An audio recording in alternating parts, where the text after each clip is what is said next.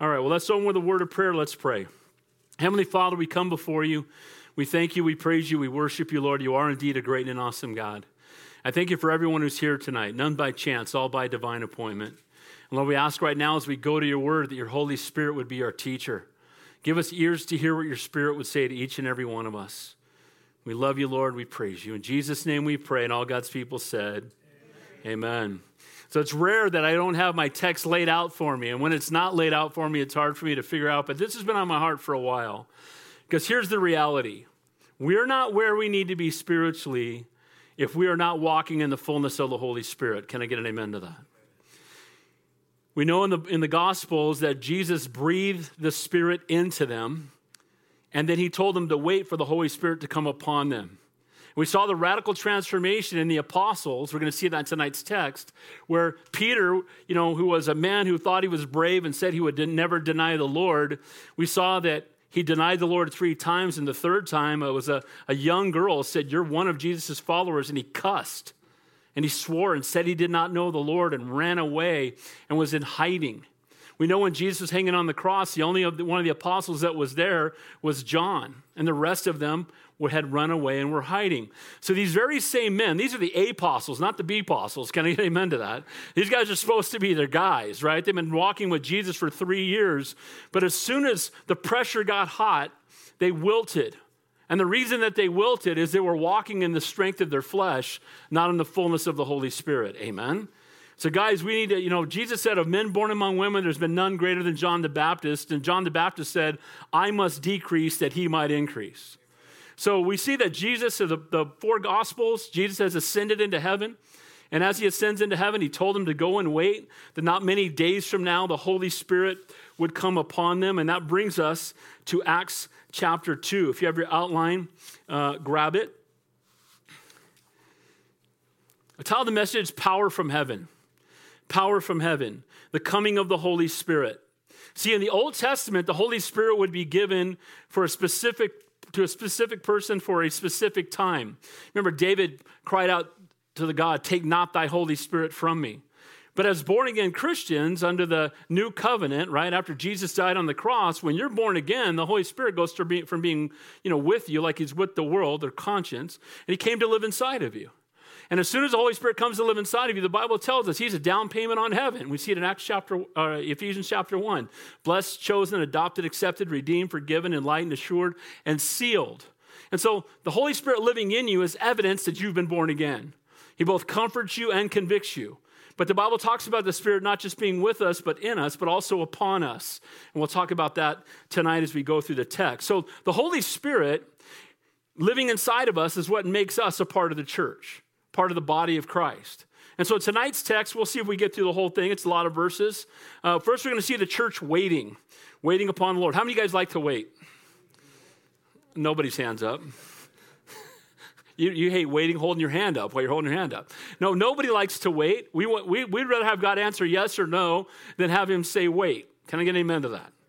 So we want to hear from the Lord. We want God to move in our lives, but the church and you and I, we need to learn to wait. It says in Acts chapter 1, verse 4, and being assembled together with them, he commanded them not to depart, but to wait for the promise of the Father. So the believers are gathered together with one heart and one desire, waiting upon the Lord. If we are to grow spiritually, we must be undistracted, have undistracted time of waiting upon the Lord.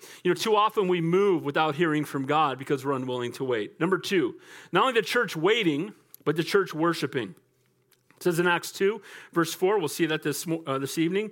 And they were all filled with the Holy Spirit and began to speak with other tongues as the Spirit gave them utterance. Everyone heard them speak in their own language the wonderful works of God. Know that the Holy Spirit is not the author of confusion. If we're to live lives that speak of love, grace, and the power of God to a lost and dying world, we must be filled with the Holy Spirit. So the church waiting, the church worshiping, and then we're going to see the church witnessing. It says in Acts chapter 1, but you shall receive power when the Holy Spirit has come upon you, and you shall be witnesses to me in Jerusalem, all Judea, Samaria, and to the end of the earth.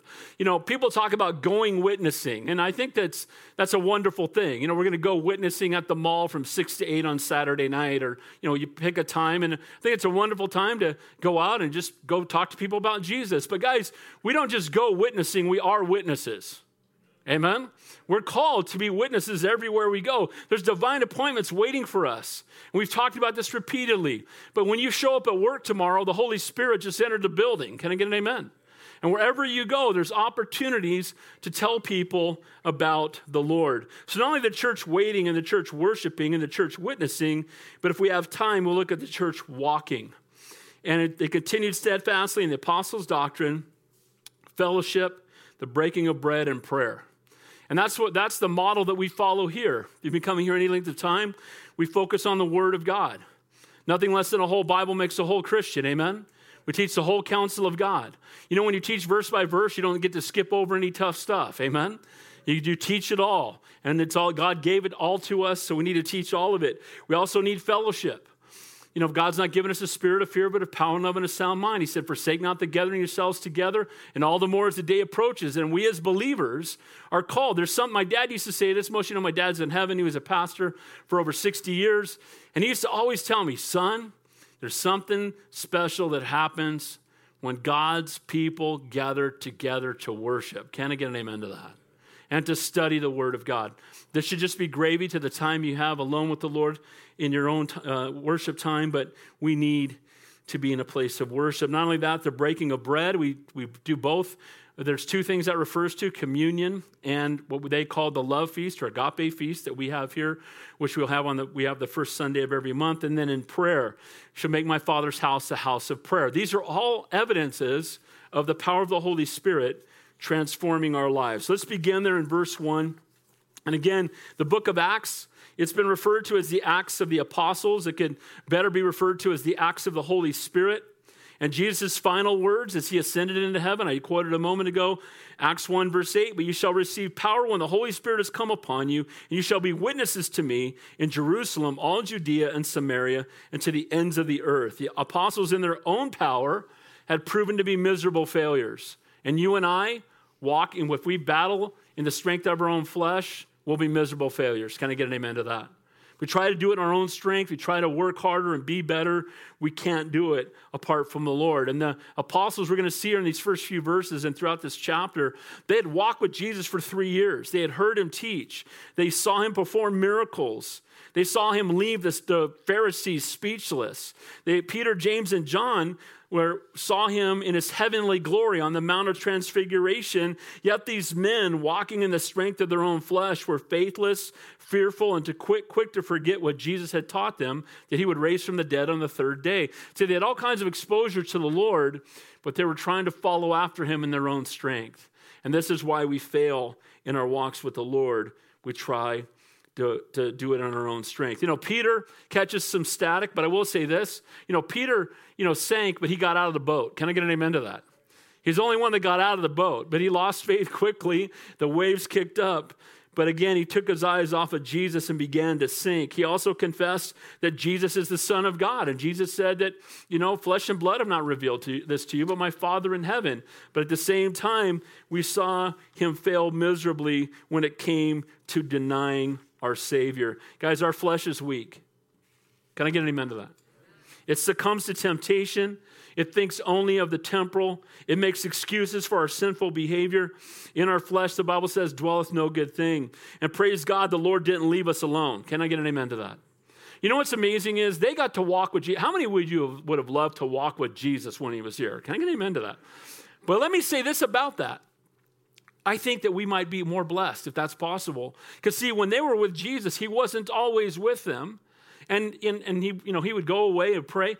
And then he eventually went into heaven. You know what? When you give your life to the Lord, the Holy Spirit is always with you. Amen? He will never leave you nor forsake you. He is the one that wrote the Word of God and helps you understand it. Can I get an amen to that? They use men to do it, but the Holy Spirit. So guys, we're the most blessed of all believers because we have the Holy Spirit. The Holy Spirit is our source of power to live holy, to witness boldly, and to love unconditionally. And guys, we can't do that without the Lord.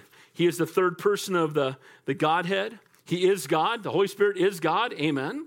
Not just an essence or, the essence or the Bible talks about him. He is a person, right? He's the third part of the Trinity. So let's begin there in verse 1, the church waiting. And what's amazing I love this quote, one of my favorite quotes. And it was said that by Vance Havner that in the early church, if the Holy Spirit was removed, 95% of what the church did would change and everyone would notice. And then he made this statement that in the church today, in many churches, if the Holy Spirit was removed, 95% of what the church does now would stay the same, and not very many people would notice. See, guys, we don't want to program the Holy Spirit out of the building. Can I get an amen to that? It's so easy to come in and do the rituals or whatever those things may be. We sit down, we sing 3 songs, we open our Bibles. But guys, we can program the Lord right out of the building if we're not careful. We need to be taught by the Lord. We need to be convicted by the Holy Spirit. So let's begin there again, looking first at the church waiting. It said, when the day of Pentecost had fully come, they were all with one accord in one place. Now, Pentecost, it means 50. And Pentecost was a feast that they celebrated looking back. Remember that Passover was when Jesus died on the cross, right? Passover, they were looking back to their deliverance out of bondage in Egypt. But if you remember, the last plague on Passover was the blood of the lamb in the shape of a cross. Amen? You remember that. So without putting the blood, shedding the blood of the lamb, watching it for 4 days, examining it, then taking the blood and applying it, then the angel of death would pass over. So Passover was looking back to their deliverance out of bondage in Egypt, but we all know it was looking forward to the cross. Amen? Now, what's amazing is that the day after the next Sabbath was the Feast of First Fruits. So Passover would come, then Sabbath would go by, which was Saturday in those days, and the day after that, which was Sunday, was the Feast of First Fruits. Well, we all know that while they were looking back, that was always looking forward to the resurrection of our Savior. Amen? Keep in mind, everything in the Old Testament is always pointing to Jesus. He's in every chapter, in every page. Can I get an amen to that? Now, Pentecost was 50 days later, after the Feast of First Fruits. So here we are 50 days later, and they're all gathered together, and they're waiting. And I'm not even sure they know what they're waiting for, but they're waiting. If you go to Leviticus 23, it lays out all of the feasts, the Passover, First Fruits, Pentecost, trumpets, and tabernacles. I've taught that before. One of these times I'll teach that again. And it talks about, there's 4 feasts that have been fulfilled and 3 more that are coming. The millennial kingdom, the second return of Christ. So they're all with one accord in one place. Jesus had ascended back to heaven 10 days earlier, and 120 people were there together in the upper room waiting upon the Lord. So here, that's the entire church for the most part. It's 120 people. Jesus lived on this planet for 3 years. He shared the truth everywhere he went.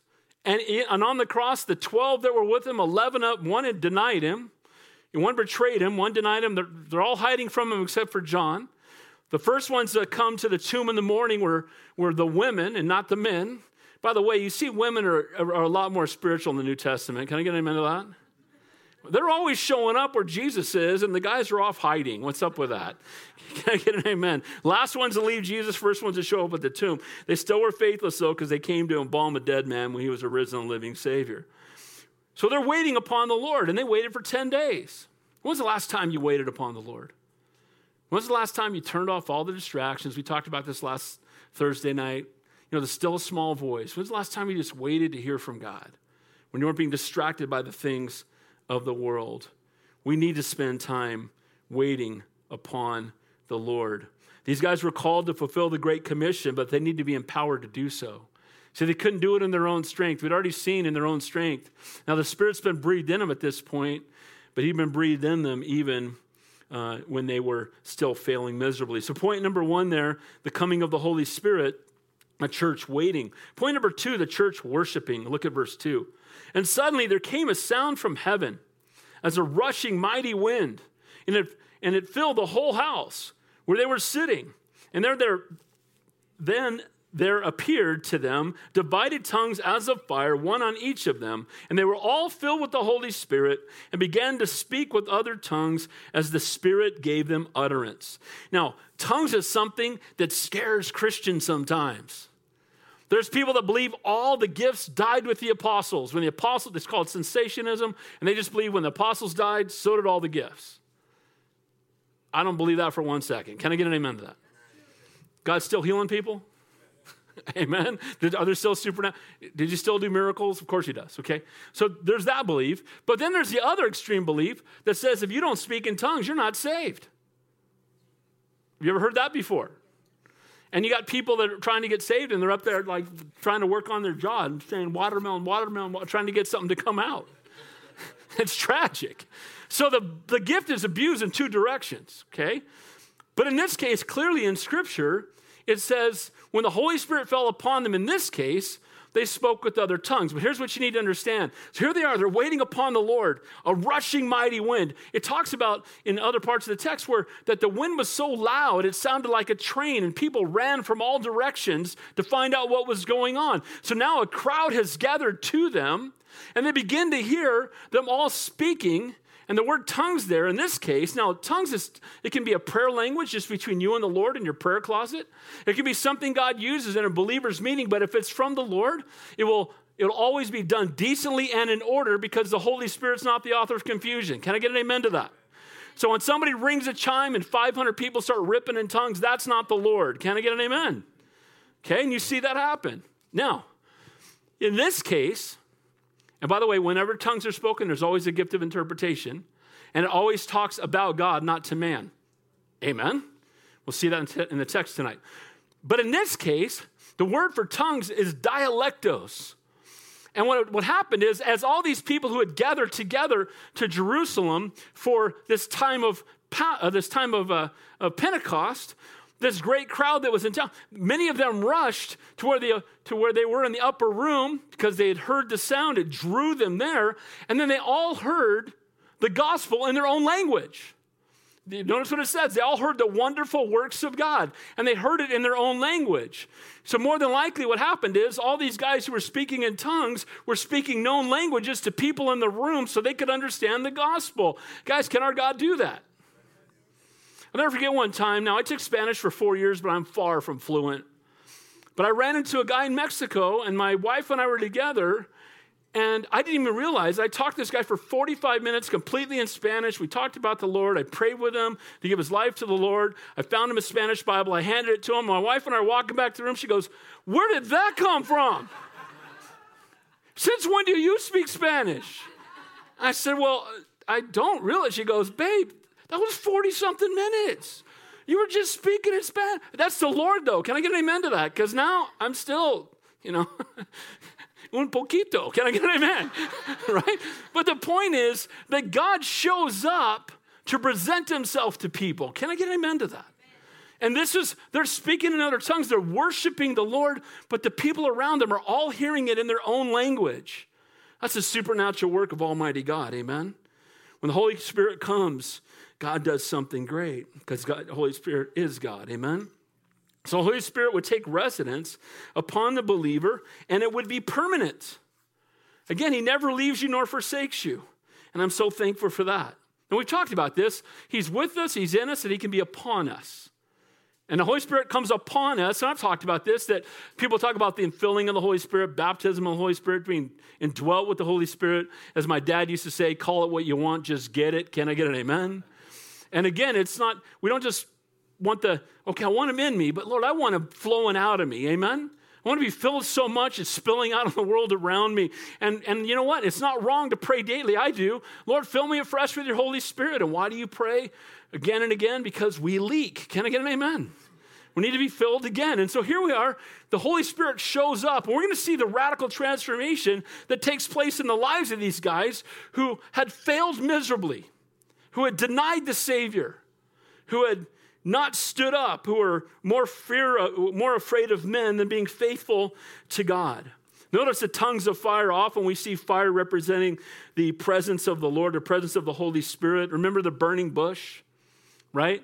And and how did God lead them through the wilderness? A pillar of cloud and a pillar of fire. Amen. And often that fire is a representation of God's presence, God's power, and the power of God, the presence of God came upon them. And God has used language before. He uses languages here to draw them together. But back in the Old Testament at the Tower of Babel, He confused their languages so they would all be set apart from each other, so they wouldn't all just congregate in one place. So God has used language both to divide and separate people and also to draw them together. Look at verse 5, verse 7.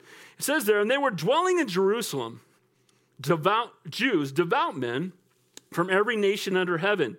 And when this sound occurred, the multitude came together and were confused because everyone heard them speak in his own language. And they were all amazed and marveled, saying one another, look, are not all these men who speak Galileans? Now in those days, being a Galilean was almost an insult. Because Galileans were not the most, metropolis people. They lived out by the Sea of Galilee. They weren't the most trained, the most educated. You didn't have a lot of Pharisees hanging out in Galilee. And it's interesting that, here you still hear that today. Somebody said this to me this week. I made a comment about something, and it was some scientific thing, and I made a statement, and the guy wrote back, and he goes, oh, I see that you live in Newbury Park. Where's that? You don't even live in a big city. You were probably raised, on a farm milking cows. And he was like just attacking me because I didn't live in a big city or something. And that's just ridiculous. But that's how they viewed Galilee. The Galileans were, podunk. You come from podunk town. And they're blown away because they're all hearing their language. And they're hearing it fluently. And all these guys are Galileans. They're not the most educated people. You know what? Praise God that God doesn't care. He doesn't call the equipped. He equips the called. Can I get an amen to that? So tongues can also, like I said, in a lot of cases today, it's a private prayer language, or it's us, when we speaking to God and not to men. There's always interpretation. But in this case, it was divinely unique because they were glorifying God and everybody could hear it and everybody could understand. What a powerful, powerful thing. Verse 8. And how is it that we hear, each in our own language, in which we were born? Parthians and Medes, Elamites dwelling in Mesopotamia and Judea and Cappadocia and Pontus and Asia and Phrygia and Pamphylia and Egypt and all parts of Libya adjoining Cyrene, visitors from Rome, both Jews and proselytes, Cretans and Arabs. We hear them speaking in their own tongues. What are they speaking? The wonderful works of God. See, one of the things that happens too, somebody will stand up in a meeting. By the way, it's never appropriate for someone to stand up while someone's preaching and start speaking in tongues. Can I get amen to that? Holy Spirit's not the author of confusion, right? He's not going to compete with himself. Amen? But here's what happens is they're speaking the wonderful works of God and nobody's left out. And the interpretation is there. But what's important is when tongues are spoken, it's glorifying God. It's never glorifying man. Can I get an amen to that? Because someone will say they're speaking in tongues, then they'll interpret themselves, and God just said that he's going to use me to do amazing things. No, that's not about you. It's not about you. Can I get an amen to that? Less of us and more of him. And we do everything decently and in order, but God is doing something radical here. During their 10-day prayer meeting, there were no doubt great times of worship and prayer, no doubt prayer to be used by God to reach the world for his name. And in this one awesome miracle, the Holy Spirit spoke through them, and men from every nation under heaven heard the wonderful works of God, proclaiming the truth of the gospel. Again, the Holy Spirit is not the author of confusion. Look at verses 12 and 13. So they were all amazed and perplexed, saying to one another, whatever could this mean? And others mocked them, saying they are full of new wine. See, when God does something miraculous, the world's always going to try to excuse it away. What they're basically saying is, they're just all drunk. Well, that's an amazing thing if a bunch of drunk people can speak in every known language on the planet the wonderful works of God. Can I get an amen to that? People used to mock the Red Sea and say, well, it was actually the Reed Sea, not the Red Sea. And the water there only gets about 4 inches deep. So that's why they're able to cross over. And I've had that argument presented to me several times. I say, well, that's an even greater miracle then because the entire Egyptian army drowned in 4 inches of water. Can I get an amen? So there's always somebody who wants to explain away what the Word of God clearly says. And they're saying that these guys are just drunk because they're speaking in such a way. Some reacted with amazement and were deeply interested. Others accused the apostles, again, of being drunk. And a lost world will always do that. In John 12, when God's voice was heard, they explained it away as thunder. When Jesus rose from the dead, there were those that said, well, he didn't really die. He just passed out. And then he woke again, and that's why he rose from the dead. Others said his body was stolen, and now at the coming of the Holy Spirit, they say that they are drunk. It's interesting because in Ephesians 5, it tells us, be not drunk with wine, but be filled with the Holy Spirit. And isn't it interesting that the world calls alcohol spirits? We don't need spirits, we need the Spirit. Can I get an amen? We don't need to be drunk with wine. We need to be filled with the Holy Spirit. Drunkenness feeds our flesh. We lose control. It leads to shame and regret. You don't go out and get drunk and make a bunch of great decisions. Can I get an amen? I went out last night and got liquored up and made 5 great... No, you didn't. That never happens. You wonder where your car is the next day and how you got home. Amen? We don't need spirits. We have the Spirit. And guys, when we're radical for Jesus, there will be those who oppose us and those who try to challenge what we believe and why we believe it. Guys, there's a reason why we need to be in the Word. The Bible says we need to be prepared. We need to study to show ourselves approved. Workmen who need not be ashamed, rightly dividing the word of truth. Certainly that's pastors, but that's all of us. We need to know what we believe and why we believe it. Can I get an amen to that? And it should be that you know the Word of God because you know the God of the Word. If you spend time in the Word of God, you'll get to know the God of the Word better. So we see the church waiting, then we see the church worshiping, and now we're going to see the church witnessing. Look what it says there in verse 14. But Peter, really? Peter who denied Christ. Peter who cursed and said he didn't know him. Peter who ran away and was hiding.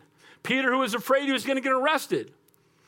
The same Peter that when Mary came and said, I saw Jesus, he is risen. He said, go tell the disciples, and especially Peter, that I have risen, because Peter had denied him. And Peter no doubt thought that the Lord couldn't possibly forgive him. And don't you love the grace of our God that when his resurrection's announced, he makes time to let single Peter out. Hey, Peter, I've forgiven you. What a great and awesome God we serve. We also know later that Peter was out fishing and the Lord was there on the shore, and Peter came in and they had fish together. Jesus cooked fish for Peter. And they're sitting there together, and he asked him 3 times, Peter, do you love me? And 3 times he asked him. Remember, he denied him 3 times. And now the Lord gives him 3 times opportunities to say that he loves him. See, that's the gracious God we serve. Can I get an amen to that? But Peter at the same time, we have not seen, we still, is this going to be the fleshly Peter? Is this Peter going to be different? That he's going to stand up and speak to the very people he was scared to death of just 50 days earlier. And look what happens. But Peter, standing up with the 11, raised his voice and said to them, men of Judea and all who dwell in Jerusalem, let this be known to you and heed my words. For these are not drunk, as you suppose, since it's only the 3rd hour of the day. 3rd hour, remember that the Jewish time clock started with sunrise. So the 3rd hour would be about 9 a.m. He says, but this is what was spoken by the prophet Joel. It shall come to pass in the last days, says God, I will pour out my spirit on all flesh. Your sons and daughters shall prophesy. Your young men shall see visions. Your old men shall dream dreams. And on my maidservants, and on my menservants and my maidservants, I will pour out my spirit in those days, and they shall prophesy. I will show wonders in heaven above and signs in the earth beneath, blood and fire and vapor of smoke. The sun shall be turned into darkness and the moon into blood before the coming of the great and awesome day of the Lord. And it shall come to pass that whoever calls on the name of the Lord shall be saved. Boy, what happened to Peter? Now, I want you to notice, what does Peter do? He shares from the Old Testament. He's speaking to a largely Jewish crowd. He takes them to the scriptures that they believe in, and he preaches Jesus from there. But what has happened? Now, we know this is from the prophet Joel. Not all of this was fulfilled in those days. Ultimately, most of what's going to be fulfilled is speaking about the millennial reign after the second coming of Christ. But what's happening here, she's letting them know that it says that the Spirit will be poured out upon them. And that's what you witnessed. And he's using the Word of God to deliver the truth. Guys, people don't need our opinions. Can I get an amen to that? We're not trying to win arguments. We want to win people to Christ. Amen? Remember the next time you're debating on Facebook. Can I get an amen to that? So we don't want to win arguments. What we want to do is we want to lead people to Christ. And too often, we're trying to show how smart we are. We're all sinners saved by grace. We're just one beggar leading another beggar to the bread. Amen? So Peter, just 50 days earlier, had cussed. and from a little girl and said he did not know the Lord. And now he's standing up in front of the whole crowd, speaking with boldness and unashamed. And he has the wisdom to quote the word of God, not just his own thoughts. What happened to Peter that transformed him from scared to death to bold as a lion? What is it? It's the Holy Spirit. See, it's the Holy Spirit that transformed Peter from being fearful of a little girl to being faithful in front of a crowd, the same crowd that had cried out, "Crucify him," about his Savior. The same crowd that he knew could overrun him if they wanted to. But again, as believers, you plus God is a majority, and they can't threaten us with heaven. Can I get an amen to that? The worst thing the world could do to us is the best thing that could happen to us. And guys, I just know that in my own life, I pray daily, Lord, fill me afresh with your Holy Spirit. I want to be used for your kingdom and for your glory. Again, it's not pop psychology. It's not trying to meet people's felt needs. It's the Holy Spirit giving the word of God with boldness through a man who's available. You guys know one of my life's verses, I say it all the time, the eyes of the Lord search to and fro among the whole earth, seeking one who can show himself strong on account of one whose heart is loyal to him. See, God's not looking for a better message or a better building. By the way, the first century church exploded. No buildings, no radio ministry, no gadgets. They didn't have Bozo the Clown or a petting zoo at the church. Can I get an amen to that?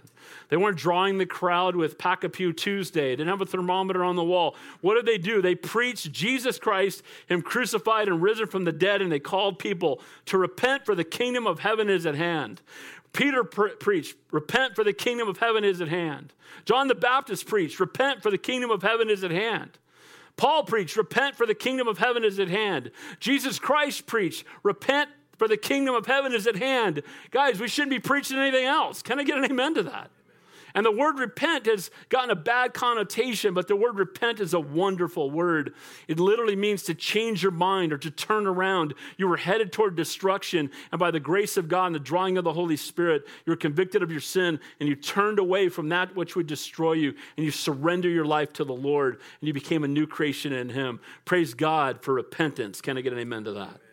So Peter boldly announces to them, look at verse 22 to 24, men of Israel.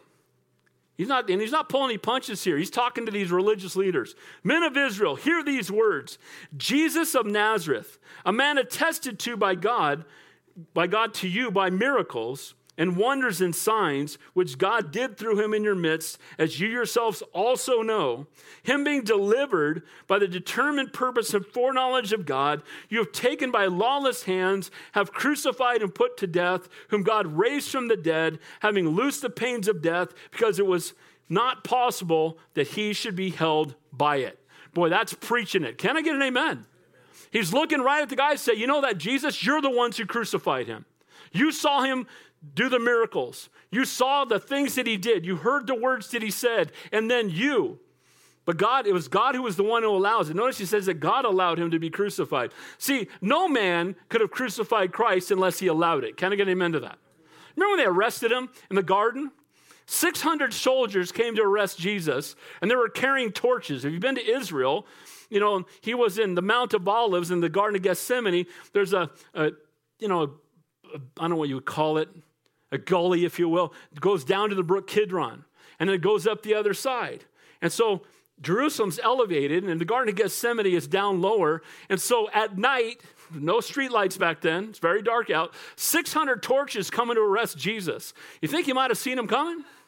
And not only that, he's God, so he already knew they were going to come. Can I get an amen to that? But he sees them coming, he doesn't run away. And when they come and ask, are you Jesus of Nazareth? He says, what? I am. And what happens to all the soldiers? They all fall backwards. Guys, they didn't arrest Jesus. He arrested them. Can I get an amen to that? He's in control. He's a faithful God. Nobody can arrest him. Nobody can stop him. Nobody can silence him. And it was only because he allowed himself to be crucified. Now, why did he allow himself to be crucified? Because he loves you. Amen? He loves you so much, he'd rather die than live without you. Amen? Everyone else was crucified. I never saw anybody crucified, but I have an idea that nobody did it willingly. Can I get an amen? And when they're about to have, nails driven through their hands, do you think they might have gone down swinging? Jesus was the only one, without a doubt, that never fought back because he was the one who was the lamb that was slain before the foundation of the world. Amen? And here he is, Peter, by the power of the Holy Spirit. Peter, I'm scared to death. Peter, a little girl had me running away. I'm sitting up in an upper room and I'm crying. And now I'm standing in front of the same crowd that I was so afraid of. And I'm speaking with great boldness. What in the world happened?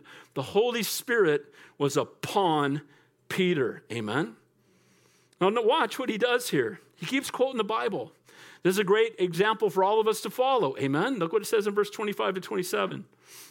For David said concerning him, speaking of the Lord, I foresaw the Lord always before my face. For he is at my right hand, that I may not be shaken. Therefore my heart rejoiced, and my tongue was glad. Moreover, my flesh also will rest in hope. For you will not leave my soul in Hades, nor will you allow your Holy One to see corruption. He's quoting one of David's prophecies from Psalm 16. And Peter takes them again to the Word of God, and he's letting them know that the Lord, first of all, here's a false doctrine that you'll hear a lot of televangelists, people on TV say. They'll say that when Jesus died on the cross, he had to go down into hell and endure torment and be born again before he rose from the dead. You ever heard anybody say that before? Okay? That's nonsense. Can I get an amen to that? What was the last thing he said on the cross? Palestine, which is, it is finished, paid in full. Can I get an amen to that? Now, we know that it says he went to Hades. Now, prior to Jesus dying on the cross, those who died, you can see it in Luke 16 with Lazarus and the rich man, there's a place of torment, and there's a place called paradise, Abraham's bosom. Amen? And it's there that they were until Jesus died on the cross, and talks about him, those who were in that waiting place entered into the fullness of God's presence. Now, this is where some people may get the idea of purgatory, but purgatory is not biblical. Can I get him into that? The Bible says absent from the body is to be what? Present with the Lord. And the Lord's not in purgatory. Can I get an amen to that? You close your eyes on earth, you open them up in glory. These are all man-made rituals to get you to cough up some money so you can pray somebody into. Well, you talk about the ultimate guilt trip. Grandma's in purgatory. We're going to need $1,000 to get her out of there. You can just leave her there if you want. What a tragic thing. Can I get an amen to that? That is so tragic. It's not biblical. And we got to be careful. Just because someone's wearing a robe doesn't mean they're preaching the truth. And you should compare anybody who's teaching to the word of God you hold in your hands. Can I get an amen to that? Including this pastor. Amen? So I want you to have a Bible. Make sure we're not making this stuff up. Amen? It's the word of God. Nothing more, nothing less, and nothing else. Amen? So then we'll notice in verse 28, watch what he says. You have made known to me the ways of life. You will make me full of joy in your presence. You will show me the path of life. Peter changes it to the past tense. You have made known to me the ways of life. See, when David said it, it was something in the future. Now, Peter knows it. See, David was looking forward to the Messiah that was coming and didn't have full knowledge of who he would be. Peter walked with him. He had died on the cross. He had risen from the dead. And guys, we're the most blessed of all people because keep in mind in the Old Testament, they were all looking forward to one who was to come. And they didn't fully even grasp some of the things that they did. They couldn't grasp it. Guys, we have the completed revelation and we have the fact that Jesus Christ has come. Can I get an amen to that? And because of that, we're the most accountable of all people. Again, we don't serve a dead God. We serve a risen and living Savior who has triumphed over sin and death. Again, you'll make me full of joy in your presence. Guys, we have the assurance of heaven. I've done 2 funerals in the last 2 weeks, 2 memorial services, and they both knew the Lord.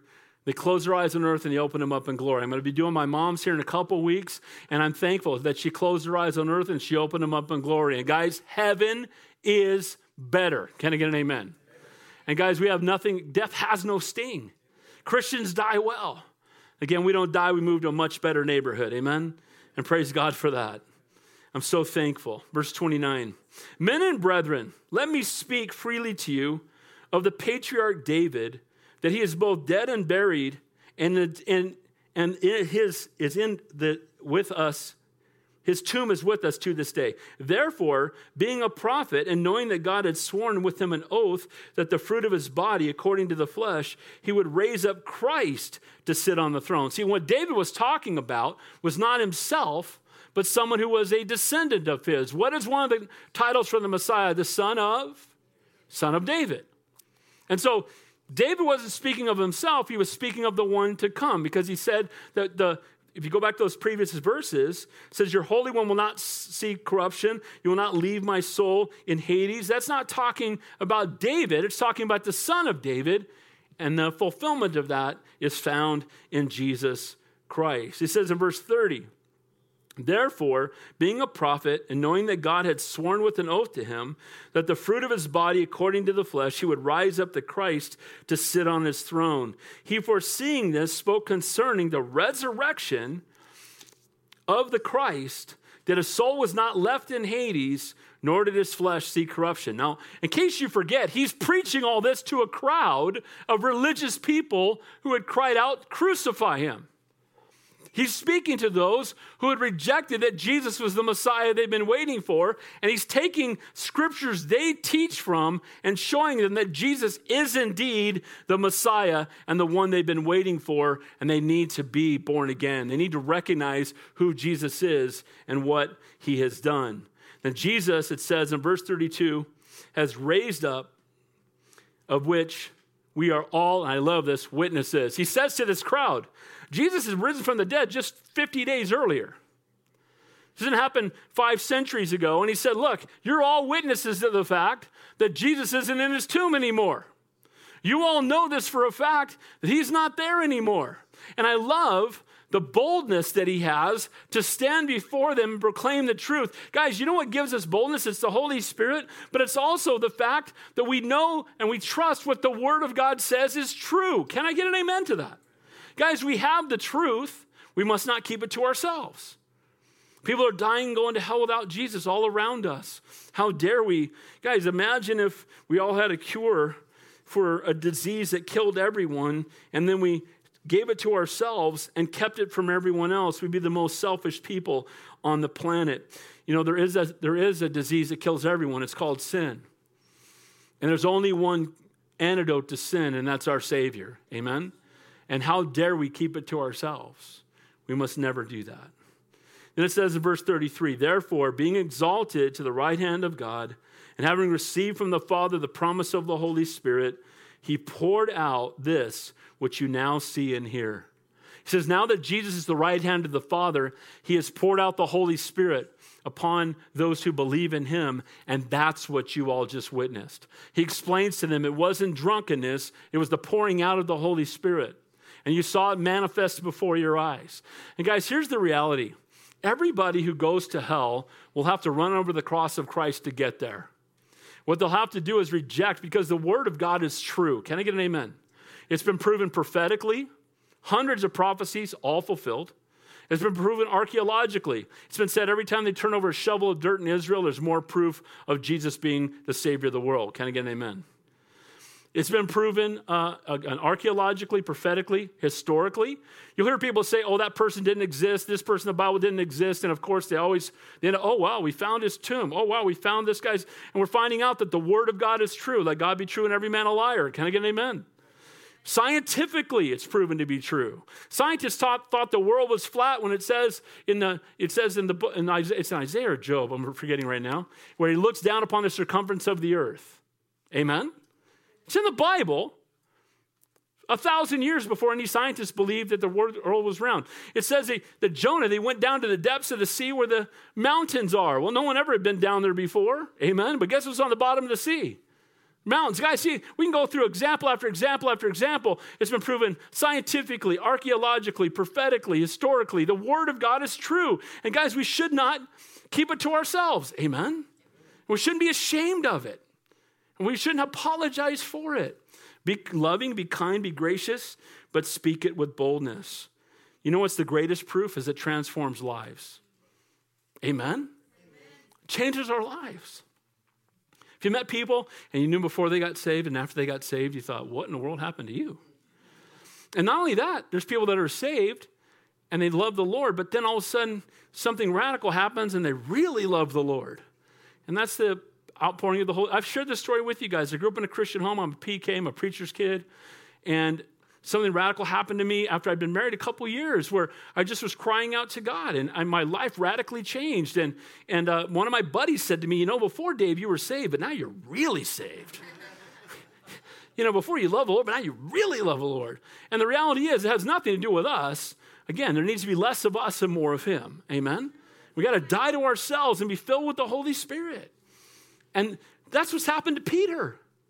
How in the world does that guy, in a matter of 7 weeks, being scared to death of a little girl, to standing boldly in front of the people that had cried out, crucify him, and he's unashamed of the gospel, and he's speaking it with boldness? It's only because of the empowering work of the Holy Spirit. Guys, infilling, indwelling, baptism of it, whatever you call it, just get it. Can I get an amen to that? Fill me, Lord, with the Holy Spirit. Less of me, more of you, that I might be used for your kingdom and for your glory.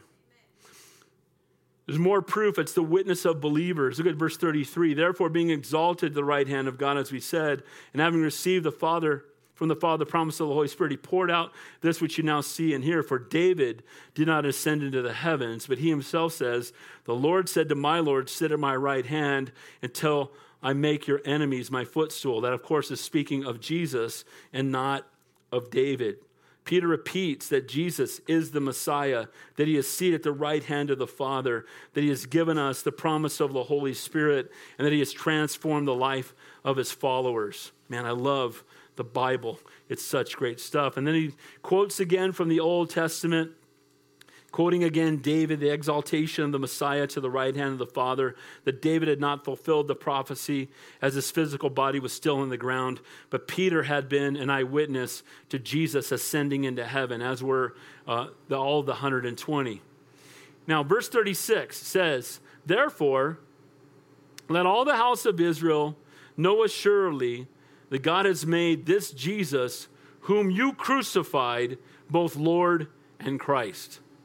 Sometimes people try to share their faith by dulling down the sharpness of the gospel. And what I mean by that is they'll be afraid to tell someone they're a sinner. Amen? They'll be afraid to tell people that hell is a real place. Amen? And what they'll try to do is have this easy believism faith, where, everybody just close your eyes real quick and put your hand up real quick, and nobody has to see what you're doing, and just pray a quick prayer, and then you can have the promise of eternal life. And again, the Bible says in Romans, if you believe in your heart and confess with your mouth that Jesus Christ is Lord, you will be saved. Amen? But guys, if we can't stand for him in here, we're not going to stand for him out there. Amen? If we cannot be bold for the Lord amongst other believers, how are we going to stand up for the things of God amongst a lost and a dying world? And guys, we have to be unashamed of it, to recognize what Christ has done for us is what he desires to do for everyone. Amen? He desires that none should perish, no, not one. It says, whoever calls on the name of the Lord shall be saved. He just quoted that earlier. Guess what? We're all whoever's. Can I get an amen? None of us is so good that we don't need to be saved, and none of us is so bad that we're beyond salvation. Can I get an amen to that? Nicodemus, most religious man, Jesus said, you must be born again. The woman at the well, been married 5 times, was shacking up with a guy, was the outcast of the entire city, and Jesus led her unto himself. See, she wasn't so bad she couldn't be saved, and he wasn't so good he didn't need to be saved. Guys, that covers all of us. Can I get an amen to that? And so the exhortation here, everything's changing radically, because Peter's gone from a man who operated in the flesh and cut off ears and said, I'll never deny you, and told Jesus how to do ministry up on the Mount of Transfiguration, to a guy who spoke boldly and was just a tool in the hands of his master. I love it. It says now, verse 37, so he told them boldly, you crucified the Messiah. Can you imagine hearing that? Can you imagine being those who had cried out for it, and all of a sudden he's letting them know, you're the ones who crucified, the Messiah you've been praying for to come for the last couple thousand years? Well, he came and you killed him. Now, again, we know he died of his own free will because nobody could take his life from him, but they're being confronted with it. And then he says there in verse 37, now when they heard it, they were cut to the heart, and they said to Peter and the rest of the apostles, men and brethren, what shall we do? Look, see, when the word of God is spoken with boldness and the Holy Spirit is at work in the hearts of people, when they hear it, it brings them to their knees. Can I get an amen? They're at this place where like, what can we do? Really, it's, in the original language, it's basically saying, what must I do to be saved? How can I fix this horrible decision that I've made? Is it too late for me to give my life to the Lord? Guys, it's not too late as long as we're breathing in and out, but there's a time coming when it will be too late. Amen? The Bible says today is the day of salvation. We don't want to put it off. In grief and remorse and intense spiritual conviction, Peter's listeners were stunned by this indictment that they had killed the Messiah. Men and brethren, what shall we do? God's word brought conviction. By the way, without conviction, there can be no conversion. Amen? If you're not convicted, you cannot be converted. Until you recognize you're a sinner, you'll see no need for a Savior. And without someone to lovingly and kindness, but with boldness all at the same time to deliver the truth of the gospel, many will go to hell without ever hearing it. We must recognize that we are sinners in a desperate need of a Savior. So he says, what do we have to do? So what is Peter going to say? They're saying, what do we do now? The Messiah's been, is it too late? What can we do? Now, what does Peter say? Here we go, verse 38. Then Peter said to them, what's that word? Repent, and let every one of you be baptized in the name of the Lord Jesus for the remission of sins, and you shall receive the gift of the Holy Spirit. There it is. There's salvation. Repent, receive, and again, he says, being baptized is an outward statement of an inward change, and you will receive the gift of the Holy Spirit. See, the Holy Spirit is the down payment on heaven. It's the ownership papers that we belong to Jesus. It's the stamp on our heart that lets us know that we've been born again, that we're new creations in Christ as we are walking and filled with the Holy Spirit. I want to say this about baptism, unless you want to come up and debate me later. It says, and let everyone be baptized in the name of Jesus for. The word for there is because of. In the original language, it means because we've been forgiven, we should be baptized, not be baptized so we can be forgiven. Guys, when Jesus died on the cross, he said to the thief, what did he say? Today you'll be with me where? Today you'll be with me in paradise. Remember me when you come into your kingdom. Did he tell me how to get down and get baptized first? What's the answer? Okay, now here's the out. Should we be baptized? What's the answer? Absolutely. Baptism is an outward statement of an inward change. It's a picture of the death, burial, and resurrection of our Savior. The word there in the original language means to be submerged, okay? So it's not sprinkling of water, it's baptism, but it's a picture of the fact that I've died to who I am and I'm a new creation in Christ. It's a picture that Jesus died for us and that he rose from the dead. And it's a public proclamation. So we don't baptize babies, we dedicate babies and we baptize people who've given their life to the Lord and make the choice. Now, should we dedicate our babies? What's the answer? You know what it is? It's parents saying, Lord, I know that this baby's yours. I know that you're letting me raise your kids in my house. Can I get an amen to that? And I want to dedicate them to the Lord. And you know what? Rededicate them again and again. Lord, they belong to you. They're your children. I give them to you, Lord. But baptism is when we, not something our parents decide for us, when we make the decision that I want the whole world to know that I love Jesus. Can I get an amen? That I want to confess him before men. You know, in Santa Cruz, we used to get sometimes 20 churches together, and we'd have 1,000 people down at the beach and be doing baptisms in the ocean. I want to see us doing that here. And what would happen is people would be walking by like, what are you people doing? And we'd have people paddle out on surfboards like, can I be baptized? You know, and they would want to do it for the wrong reason sometimes, but what an opportunity for the gospel, amen? And I love the fact that doing it, this public proclamation, because again, if you cannot stand before the Lord, for the Lord in front of a jeering crowd, how are you going to stand before the Lord in front of a jeering one? Amen? And guys, I want to encourage you, if you've not been baptized, to be baptized. Again, it's an outward statement of an inward change, saying goodbye to your old life. True faith and repentance result in the gift of the Holy Spirit, and only power that can sustain the Christian walk. You know, there's a lot of this today. And here's what you see a lot. Most of you guys know I have a full-time job. I sell advertising. And they always bring in these speakers to rev us up, right? So I'll have a meeting and they'll gather, there'll be 1,000 salespeople in a room and they'll get somebody to get up front, and to give you a rah-rah speech to help rev you up to be successful. And they've always got these things where it's all inside you. You know, the power's inside of you. And I've shared this with you guys before. We had one guy come up, and he literally wanted everybody to stand up. And then he says, here's your mantra going forward. And he says, I say this to myself every morning. He said, I get up, I stand in the mirror, and here's what I say. I sizzle with power and enthusiasm. And he had everybody get up to say that. And I go, dude, I ain't saying none of that. But they're getting up there, I sizzle, and then the whole room, I sizzle with power and enthusiasm, and they're just getting themselves all hyped up. And then afterward, he was just the most foul-mouthed, crude person I've ever heard. I'm sitting in the back row, and I'm like, bro, there's going to be sizzling. And there can be no power and no enthusiasm, you don't get saved. Can I get an amen to that? You know what's interesting? In enthusiasm, that word is entheos. It means filled with God. Did you know that? Enthusiasm means entheos, which means filled with God. So there's really no enthusiasm if you're not filled with God. Can I get an amen to that? And so we don't try to be better. And I'm going to pull myself up by my bootstraps and I'm going to never do that again. Has anybody ever said, I'm never going to do that again and done it again besides me? Can I get an amen to that? I will never do that again. And then you do it again. This is because we're sinners in desperate need of a Savior. Can I get an amen to that? And aren't you glad that he's a gracious God, a loving God, a merciful God? He knows you best and he loves you most. Amen? He knows every wicked, foul thing you've ever done, all the wicked, foul things you're going to do, and he still loves you anyway. What a great and awesome God we serve. And he loves you so much, he'd rather die than live without you, and he's willing to suffer as if he lived your life so you could be rewarded as if you lived his. Again, what a great and awesome God we serve. And Peter's preaching it with boldness. He's letting them know that they need to repent. And if they repent, they will be filled with the Holy Spirit. And it says, for this promise is to you and to your children and to all who are afar off, as many as the Lord our God will call. Who are the people that are afar off? It's us.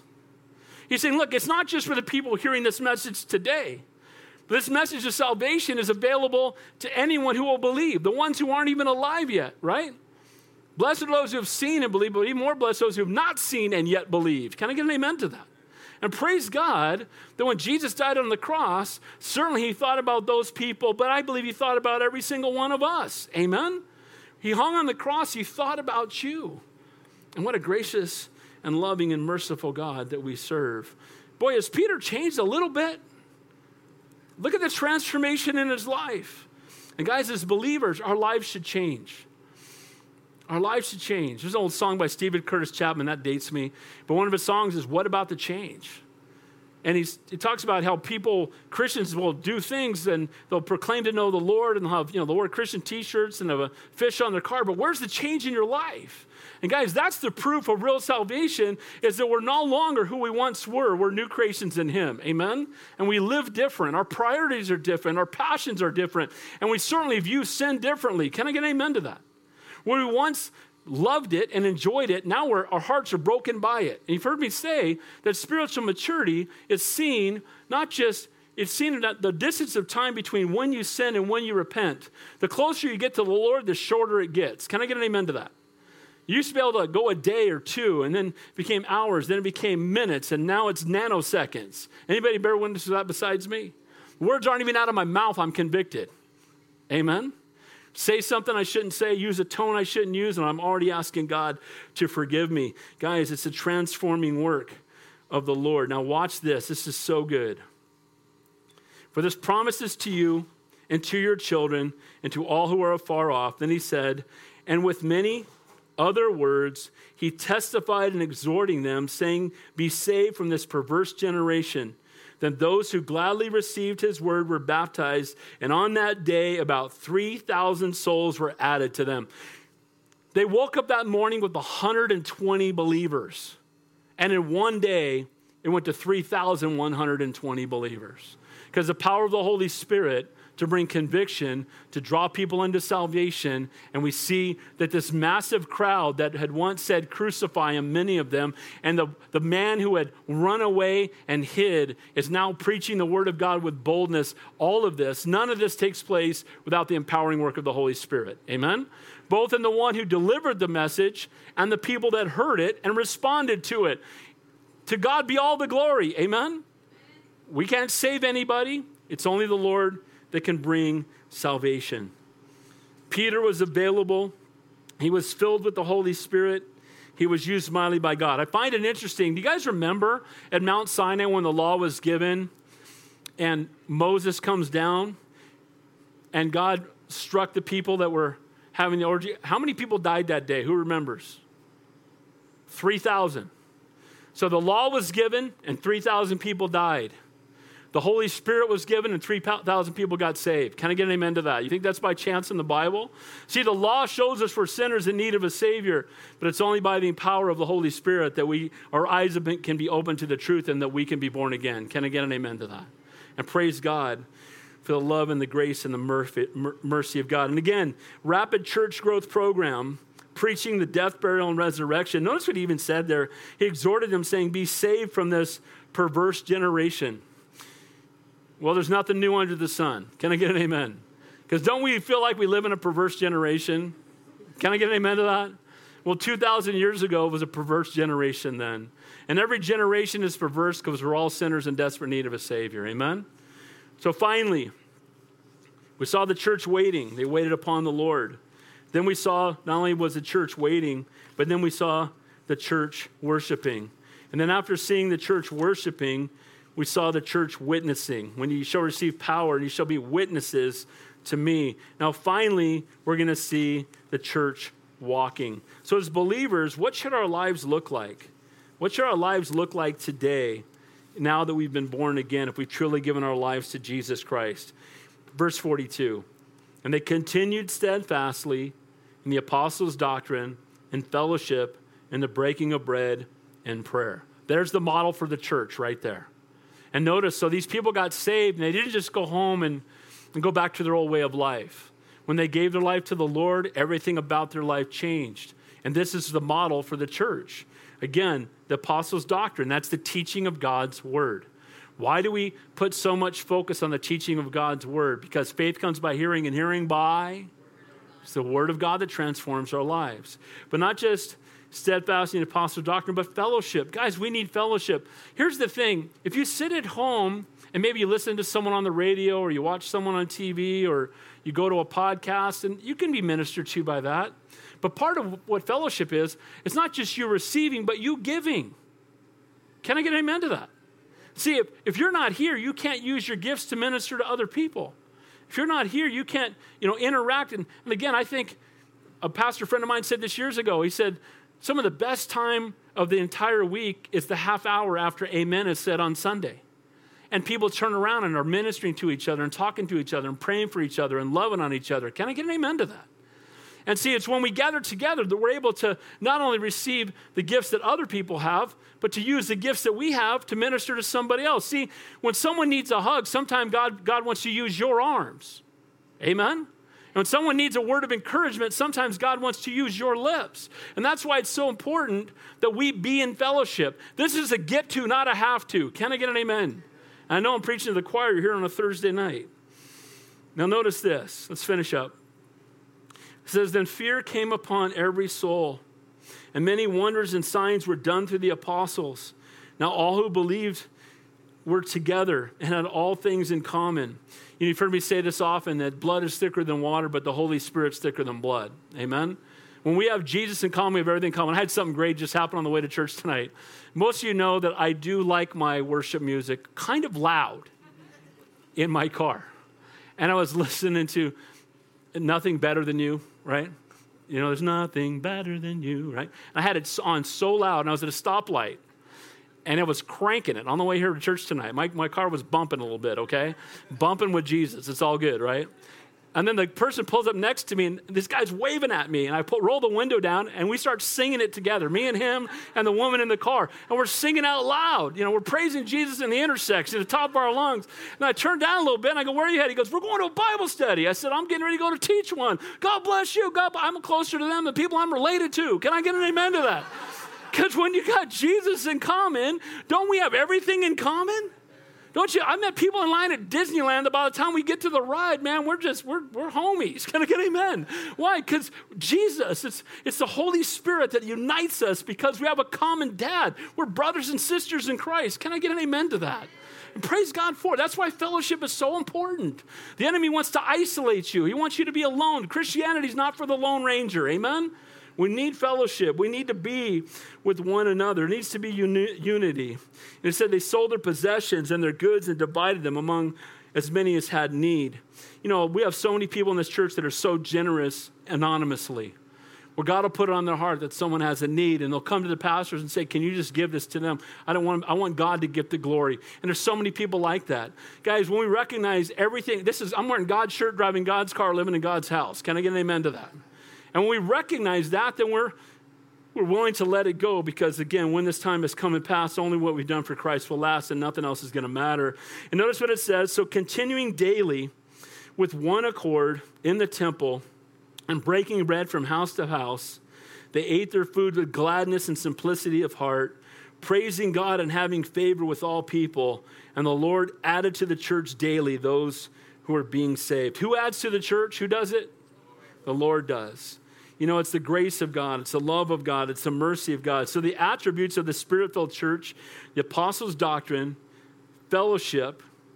Part of that fellowship means to have in common. The breaking of bread, prayer. Then we see in verses 44 to 46, unity. They're one body.